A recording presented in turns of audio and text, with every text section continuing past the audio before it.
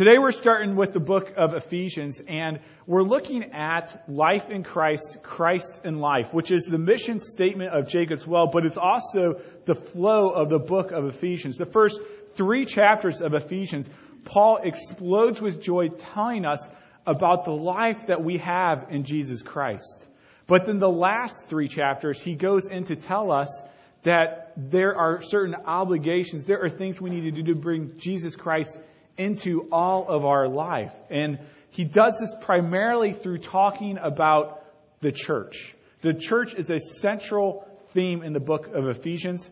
That's actually the reason why I chose this as a young church. I thought it would be very good for us to understand what the church is and who the church is and what the church is supposed to be like. Ephesians is an awesome and challenging book. Theologian James Montgomery Boyce says, Ephesians presents the basic doctrines of Christianity comprehensively, clearly, practically, and winsomely. It is just basic Christianity. In some ways, the book of Ephesians doesn't present anything different that isn't in the rest of Scripture, but it's very concise and it's very wonderful. And so if you are checking out this Christianity thing, Ephesians is a great place to be. And so I'd encourage you to stick around and to listen and to study and to read. The author of this letter is Paul. Paul was a man who grew up as a Jew. And Paul hated Jesus with a passion. But on his way to go persecute Christians, on his way to go throw Christians in jail, Jesus appeared to Paul and saved him miraculously. And so Paul was immediately converted, and he changed from being a man who persecuted Jesus to a man who proclaimed Jesus to everyone he could find. Paul became this amazing missionary. And so he went around from city to city to city telling people about Jesus. One of those cities was the city of Ephesus, the city who this letter is written to. And his first passing through Ephesus was just a layover as he was going back home. But as he went into the synagogue and he started to tell them about Jesus from the Old Testament, how Jesus is the fulfillment of the Scriptures. And the Jews said to Paul, "Will you please stay longer?" And he says, "I will return to you if God wills." And then Paul goes home. Well, God willed, and Paul comes back for several years proclaiming the good news of Jesus Christ. First, he goes into the synagogues, and for 3 months he debates with the scholars, telling them the good news of Christ. They drive him out of there. He goes down the street to this other school, and he preaches there for 2 years. Until, as it says, all the residents of Asia heard the word of the Lord. And as a result of God's Spirit working and Paul going to preach, there's this great revival in Ephesus. Many people are trusting in Jesus Christ, and certain idols are losing their power. There were some silversmiths that created these shrines for people that they would sell, and this is how they made a living. There was this temple of Artemis, one of the 7 wonders of the world, where people from all around the region would come to worship Artemis and to visit the temple prostitutes. And as people are being converted to Christ, those things are being depleted financially. And so they start this rally, and they start yelling against Paul, and they drive him out of Ephesus. And so Paul continues on with his missionary journey after being in Ephesus for 3 years and planting a church there. About 5 or 6 years later, Paul goes to Rome, and he's put in jail. And while he's in jail, he writes this letter to the Ephesians. And he writes it to them to encourage them. He's writing this to believers, to the saints in Christ Jesus, that they might know the joyous glories of God. That although this world has many frustrations, many difficulties, many persecutions, that the riches that we have in Christ far surpass anything we can face on this earth. And so if you would join with me, we're going to read Ephesians chapter 1, verses 1 through 14. Ephesians 1, 1 through 14. It's on page 976 of the Red Bible. Paul, an apostle of Christ Jesus by the will of God, to the saints who are in Ephesus and are faithful in Christ Jesus, grace to you and peace from God our Father and the Lord Jesus Christ. And then here's something amazing. Let me just tell this to you. Verses 3 through 14 are all one sentence in Greek. Paul explodes into joy. Blessed be the God and Father of our Lord Jesus Christ, who has blessed us in Christ with every spiritual blessing in the heavenly places, even as he chose us in him before the foundation of the world, that we should be holy and blameless before him. In love, he predestined us for adoption as sons through Jesus Christ, according to the purpose of his will, to the praise of his glorious grace, with which he has blessed us in the Beloved.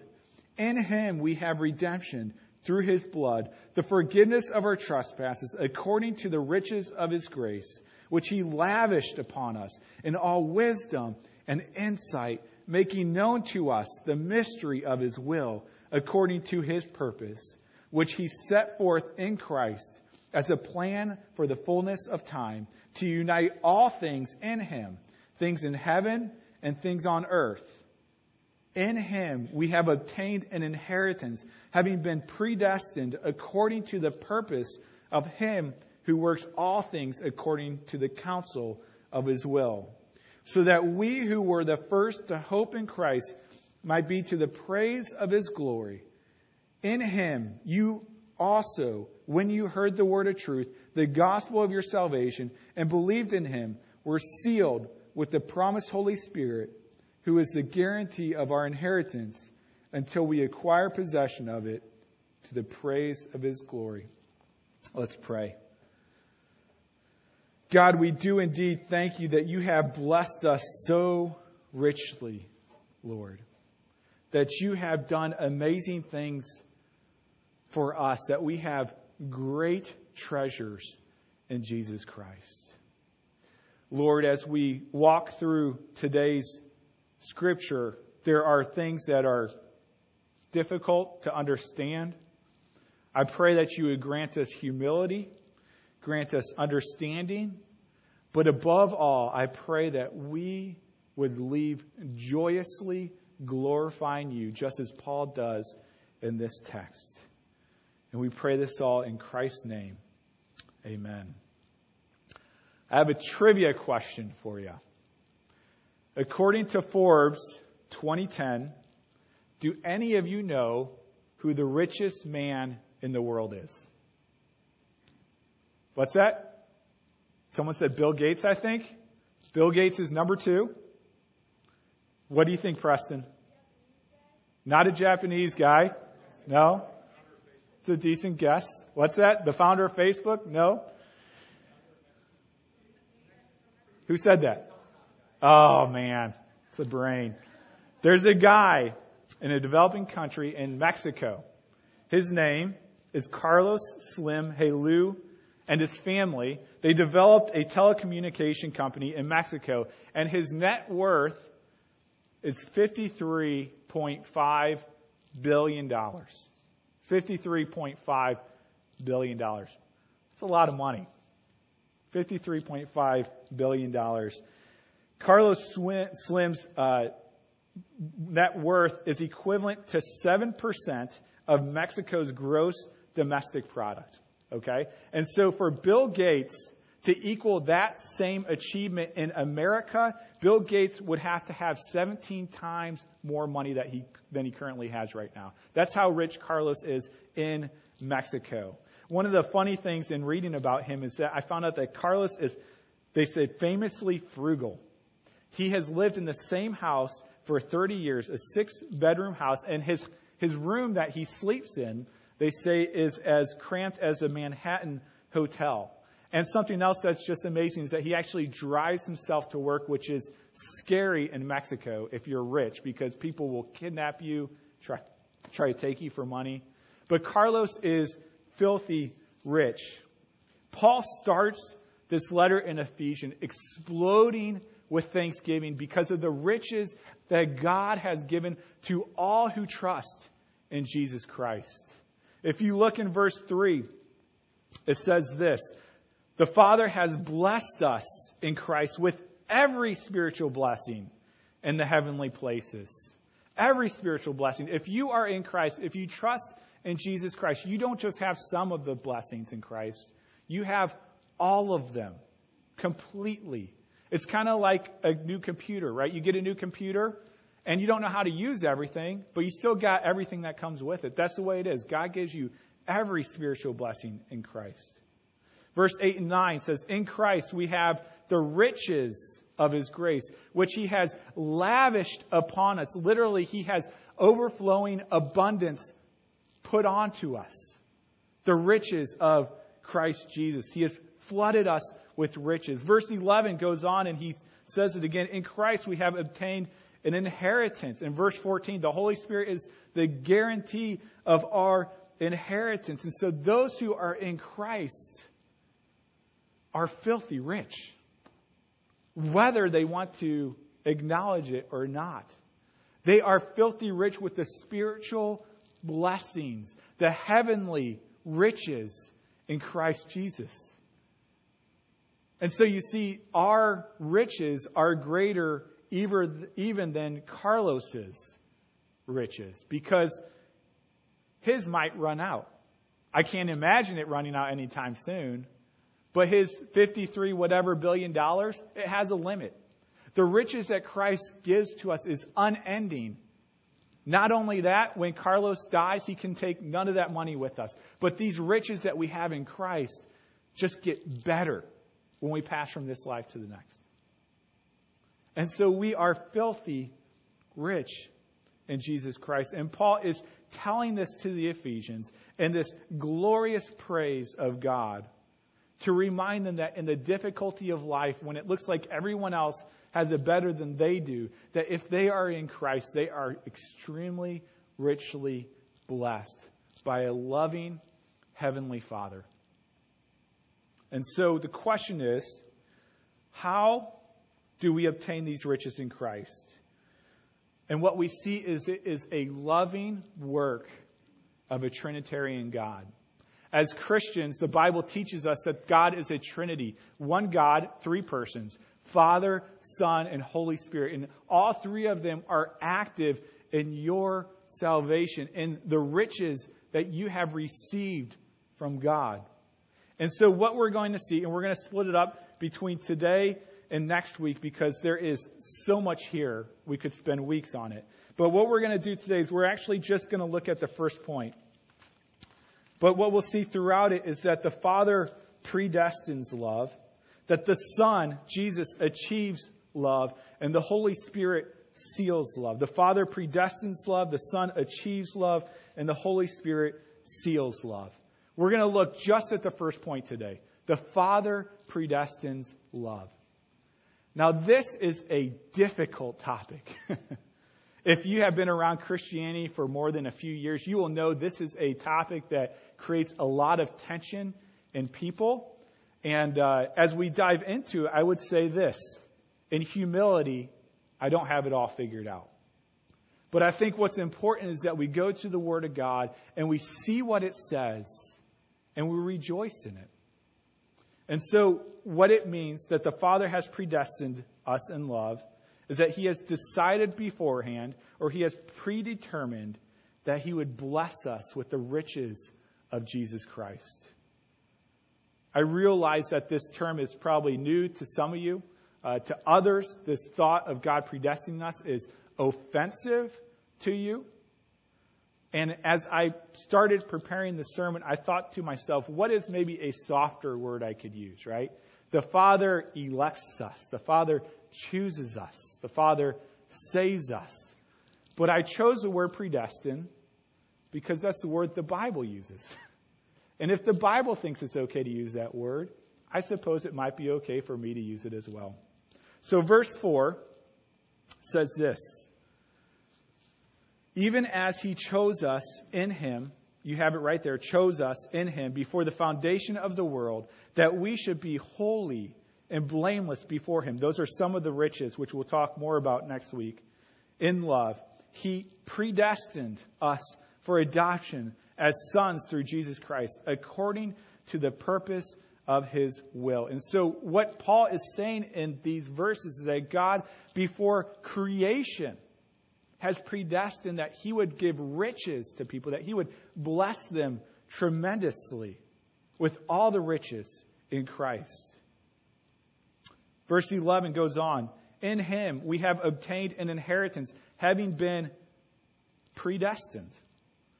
You can see how people would maybe struggle with this thought of predestination, how it might be offensive for some folks. But for Paul, this thought of predestination is not offensive at all. As a matter of fact, it's the foundation for his joy. It's the foundation for the reason why in verse 3 through 14, he has this one long burst of celebration because God the Father has predestined us to salvation, to have the riches of his blessing.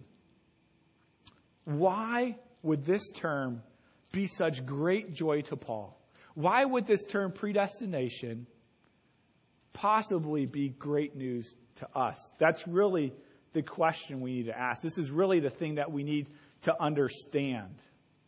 And as we ask the question, why is predestination such good news? I think the most helpful way to understand that answer is by looking at the major objection to this doctrine. The major objection, and maybe you've thought this in your heart, I've thought this in mine certainly many times, is that predestination just seems unjust. It seems unfair, doesn't it? It's okay to say, yeah, it seems unfair. It seems unfair. It seems unjust. Why would God not just give an equal chance to everyone? Why would he violate people's free will and choose to bless some and not choose to bless others? Why would he do that? Why would he take away our free will? But here's the linchpin to this, is the reason why God had to predestine you is because you have free will. Let me say it again. The reason why God had to predestine you is because you have free will. You were born with free will. But all of us, every single one, with our free will, 1,000 out of 1,000 times will reject God, will run away from God, will hate God, will be angry at God unless God intervenes into our life. Romans chapter 3 explains this very well. And I'm going to read it twice because it's just so clear cut. And this is throughout Scripture. It just tells us over and over again that we have hated God and we have rebelled against God. And it's brought to a focus here in Romans 3, 10 through 12. Notice how many times it over-exaggerates the fact that no one is beyond this. Okay? Verse 10, none is righteous. There's one. No, not one. 2. No one understands. 3. No one seeks for God. 4. 12. All have turned aside. 5. Together they have become worthless. No one does good, not even one. 7 times he overemphasizes it. I don't think he could overemphasize it more, that nobody seeks God on their own, that God has to be at work in your life. Like Paul, by nature, in our free will, we all fight against God. We are all enemies of God. None of us see God. None of us are righteous on our own. In our free will, we have abandoned God. We have run away from God. But in the Father's free will, he has chosen to love a rebellious, wicked, sinful, evil, hateful people. And that has become his church. See, because we have free will, because we could do whatever we wanted, we all chose to run away from God. God had to predestine that he would come and save us from that. And he delights in us, and he loves us, and he blesses us with every spiritual blessing. And so maybe we can now see why this thought of predestination is so joyous for Paul. Because in our free will, we have run away from God. But in his free will, he has chosen to love us and save us. There's a helpful story to help illustrate this. I'll just read it. It comes from the New York Times, January 11th, 2003. And it's based out of Chicago. Robin Hobley's long red fingernails were quivering, tears making rivers on her cheeks. This morning, as she held the advanced text of Governor George Ryan's speech on the death penalty, she had not quite believed the reports that her younger brother, Madison Hobley, would be pardoned by the governor and freed from death row. But as she awaited Mr. Ryan's arrival in a crowded classroom here at the DePaul University College of Law, it was right there in her hands, words on a page in black and white. Her son was pardoned from death row. She says, I read so many horrible transcripts over 16 years. I don't believe what I'm reading. Governor Ryan, thank you. Clutching her hands together, she says, I always felt Madison, her son, was coming home. I just felt it would be a long struggle. Mr. Hobley, who was convicted of killing his wife, infant child, and 5 others in 1987 arson, walked out of Pontiac Correctional Center, it says this afternoon, one of 4 death row inmates that Governor Ryan pardoned 3 days before the end of his term. Experts said it was the first time in memory that condemned men had been directly pardoned as opposed to being released through a court proceeding. An extraordinary step Governor Ryan took because he said he is convinced of their innocence. God has pardoned us, not because he's convinced of our innocence, but because he's convinced of our guilt. And he has chosen to love you despite your guilt. He has pardoned you from the penalty of sin, which is death. You see, if this doctrine of predestination offends you, as sometimes it offends me, the reason is because we don't have a biblical understanding of sin and what it does to us. We are not merely sick, we are dead in our sin. In Isaiah 64:6, it says, all our righteous acts, the good things we do, are like filthy rags. And so to say that predestination is unjust, that it's not fair, could only be true in this standpoint. Predestination is unjust because predestination is not unjust because God does not save everyone. Predestination might be unjust because God saves anyone. None of us deserve to be saved. Do you see how this radical understanding of sin, this radical understanding of the wages of sin, this understanding from Romans 3 that all of us have sinned, that none of us pursue God, that none of us love God, makes predestination seem unjust from the other side? That none of us deserve it? You see, there's this tension throughout the Scripture. And it's in the Old Testament, and it comes to light in the New. But God wants to love a people. He wants to care for a people. He wants to bless him and pour out his riches and his blessing upon them. But the tension is that they're sinners, that they're condemned to death, and that God is a righteous and just and good God. And so here's this tension. I want to bless them. I want to love them, but they're sinners and they must die because that is the wages of sin. And so there is this tension throughout Scripture, and we wonder, how is this going to be reconciled? And it never makes sense until the cross of Jesus Christ, where God takes our punishment and puts it on Jesus. God fulfills his justice so that he can pour out his righteousness and blessings and love upon us. This is the good news of the cross of Jesus Christ. At the cross, sinless Jesus absorbed the penalty of our sin that we could be pardoned from God. This is why it is such good news to Paul, that God would exercise justice on the cross, that he could show mercy to those whom he has chosen to show mercy. there are 4 applications that I want to talk about in terms of this topic. Election, predestination, they're kind of the same thing. Before we dive into them, I guess I'd like to just share with you that this is a tough subject. This is a hard subject.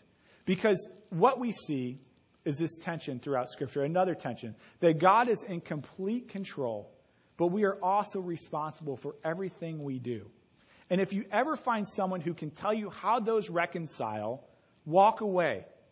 Because the Bible never tells us how it works. There's this great quote, I believe it's from J.I. Packer. He was asked, how do you reconcile God's sovereignty and man's responsibility? How do you reconcile the fact that God is completely in charge and that we're responsible for what we do? And he responds, I never reconcile friends. Meaning that for us, they seem to oppose each other. But for God, it all makes logical sense. And so, anyways, as we look at this, it's true that God is sovereign, that He is in control of all things. And there's 4 applications here that I want to list out to you. And I stole these from Montgomery Boyce. So just so you know, I don't get the credit. I think these are really helpful. First off, election, the same as predestination, eliminates boasting. I mean, think of this. If God has chosen you despite your condition, despite your sinfulness, and He has chosen to rescue you and to save you from death, there's no way we could ever boast. I mean, when Superman goes and he rescues Lois Lane, no one praises Lois Lane. It's Superman. He's the hero. God is the hero of our salvation. He is the beginning and the finisher of our salvation. And so He gets the glory. We have nothing to boast about. Christians should be the humblest people in the whole world as we understand the hell we merit, but the heaven we are bound for because of the riches of God poured out to us through Jesus Christ. Secondly, the second application is that election leads to holiness. Now, some people might say, well, if God chooses who He's going to save, then I should just go do whatever I want. Just go sin like crazy. But there's a fundamental error in that. If you look here in verse 4, it says, even as He chose us in Him before the foundation of the world, that we should be holy and blameless before Him. You see, what happened is that God has decided to declare you innocent, to declare you holy, to declare you as if you have never sinned. And so you have switched teams. You have become a new creation. And so it no longer makes sense for you to go back to an old lifestyle. All of us mess up. All of us sin. Don't get me wrong. But it makes no sense to go back to a life of slavery. It's kind of like in the NFL when a player gets traded. So, for example, Donovan McNabb was traded from the Eagles to the Redskins, right? And they come together and they play, and it's this huge affair. And who's he going to fight for to win? The Redskins, because he's on a different team. And so you see what God has done in saving us is that He has transferred us from one team of darkness and slavery to a team of light and freedom. And so it encourages us to pursue holiness.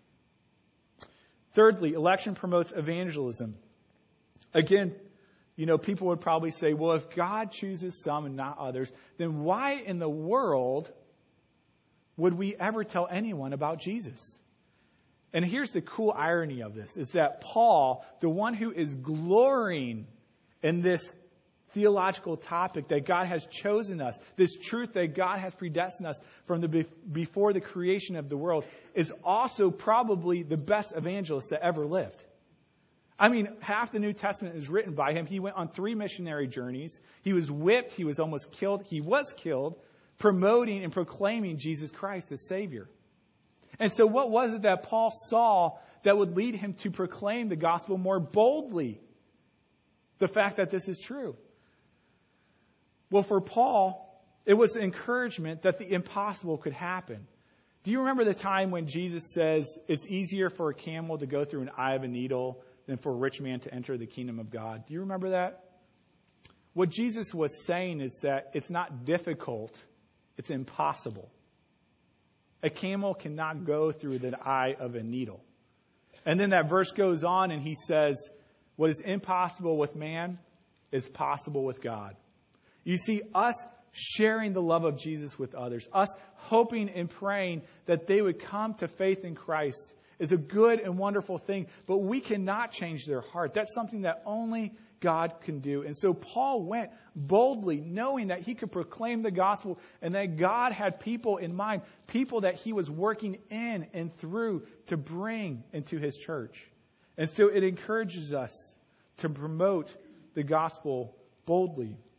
Finally, and this is probably the most wonderful of all the implications, is that election gives us assurance of our salvation. And this is very easy. If salvation is up to us, it's bad news. Think of last year's New Year's resolution. Think of this year's New Year's resolution. Think of the last time you decided, all right, I'm going to read the Bible every day. Think of the last time you said, all right, I'm going to start a diet. I'm going to start a workout plan. Think about it. I mean, do you really want it to be completely up to you? I don't. But God secures it like a heavenly Father who loves his children. You know, Corbin and Caleb and Carissa are my kids. And number 4 is too. And that's the name for now, number 4. I love those kids. There is nothing they can do that would ever keep me from stop loving them. And this is what Paul glories in. If your earthly father loves you like that, how much more does your heavenly Father? And this is the hope that Paul has, and this is why he is so exploding with joy in these verses. Let me just conclude with this final question that I think all of us ask. How do I know if I'm predestined? Right? How do I know if I'm predestined? How do I know if I'm one of the people that God has chosen to save? Well, let me give you the answer. I don't know. Only God knows. But there is really good news. Look with me, if you would, in verse 10. It says, in him we have obtained an inheritance, having been predestined according to the purposes of him. And so they're his purposes, not ours. We don't understand them. Not all of them. According to the purposes of him who works. What does he work? Here it is. He works all things according to the counsel of his will. Do you know what this means? It means the fact that you are here this morning is by no mistake. That before the foundation of the world, God had determined that you would wake up this morning, that you would be able to breathe another breath, that this morning you would get out of bed, that this morning you would get up and you would take a shower. Well, some of you would take a shower, right? And you would come here and you would be here in time to come and worship with us or hear this message, that you would come and hear the good news of Jesus Christ. None of this is by mistake. God is working in your heart. God is working in your life, and that's why you're here this morning. And so our response to that is to trust in the God who loves us unconditionally before the beginning of the world, and to rejoice in him and to overflow in praise like Paul did. And so I would encourage you this week to delight in the fact that your heavenly Father loves you, that he cherishes you, that he has poured out abundant blessing and riches upon you through Jesus Christ. Next week, we're going to see that these riches come to us through Christ, and they are applied to us by the Holy Spirit for the praise and glory of God. I would encourage you this week to take those first 14 verses of Ephesians, read over them several times, pray through them, praise God with them, and come and be prepared to better understand all the riches, all of them that you have in Christ Jesus. Let's pray. Lord God, this is a wonderful, glorious, and difficult thing to wrap our head around, Lord. That you have loved us before you even created the world. That before you created the world, you have chosen to love a rebellious people, a people who in our own free will, have chosen to run away from you. And yet, in your will, you have chosen to run towards us and to love us and to care for us and to pour out your grace upon us. We praise you for being so gracious to us, Lord God. We thank you in Jesus' name. Amen. As we come to the Lord's Supper, we're going to do something different today. We're going to actually do it different for the whole book of Ephesians. The book of Ephesians is about the church of Jesus Christ, redeemed, the church of Jesus Christ sent out. And one of the major emphasis in the book of Ephesians is the unity of the body of Christ, that we are all family. As a matter of fact, that we are all united together through our union with Jesus Christ. And we're going to study that more next week and in the following weeks to come. But we are united to one another. You can see this here when Paul is talking about the Lord's Supper in 1 Corinthians 11:23. He says this, "For I received from the Lord what I also delivered to you, that the Lord Jesus, on the night when he was betrayed, took bread, and when he had given thanks, he broke it and said, 'This is my body, which is for you. Do this in remembrance of me.' In the same way also he took the cup after supper, saying, 'This cup is in the new covenant in my blood. Do this as often as you drink it in remembrance of me. For as often as you eat this bread and drink this cup, you proclaim the Lord's death until he comes.'" And this is true. We do this. We proclaim the Lord's death when we take the Lord's Supper. But it goes on. "Whoever therefore eats the bread and drinks the cup of the Lord in an unworthy manner will be guilty concerning the body and blood of the Lord." And so if you are here today and you do not trust in Jesus Christ, whether you're a member of this church or another church, it doesn't matter. This table belongs to Jesus Christ. But if you're here and you don't trust in Christ, we are so glad you're here. As a matter of fact, in my opinion, I think God brought you here. But this is not for you. Think about, ponder what it would mean to trust in Christ. Come talk to us and let us explain to you the riches that Christ offers to you. It goes on. "Let a person examine himself then, and so eat of the bread and drink of the cup. For anyone who eats and drinks without discerning the body eats and drinks judgment on himself." Very interesting. It says, whoever does not discern the body. It doesn't say the body and blood, but whoever does not discern the body.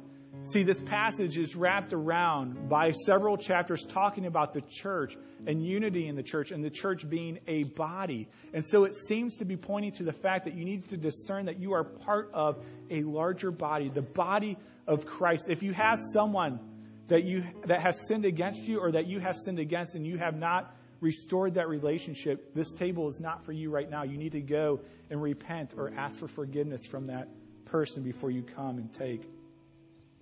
It goes on. "For anyone who eats and drinks without discerning the body eats and drinks judgment on himself. That is why many of you were weak and ill, and some have died. But if we judge ourselves, truly we would not be judged.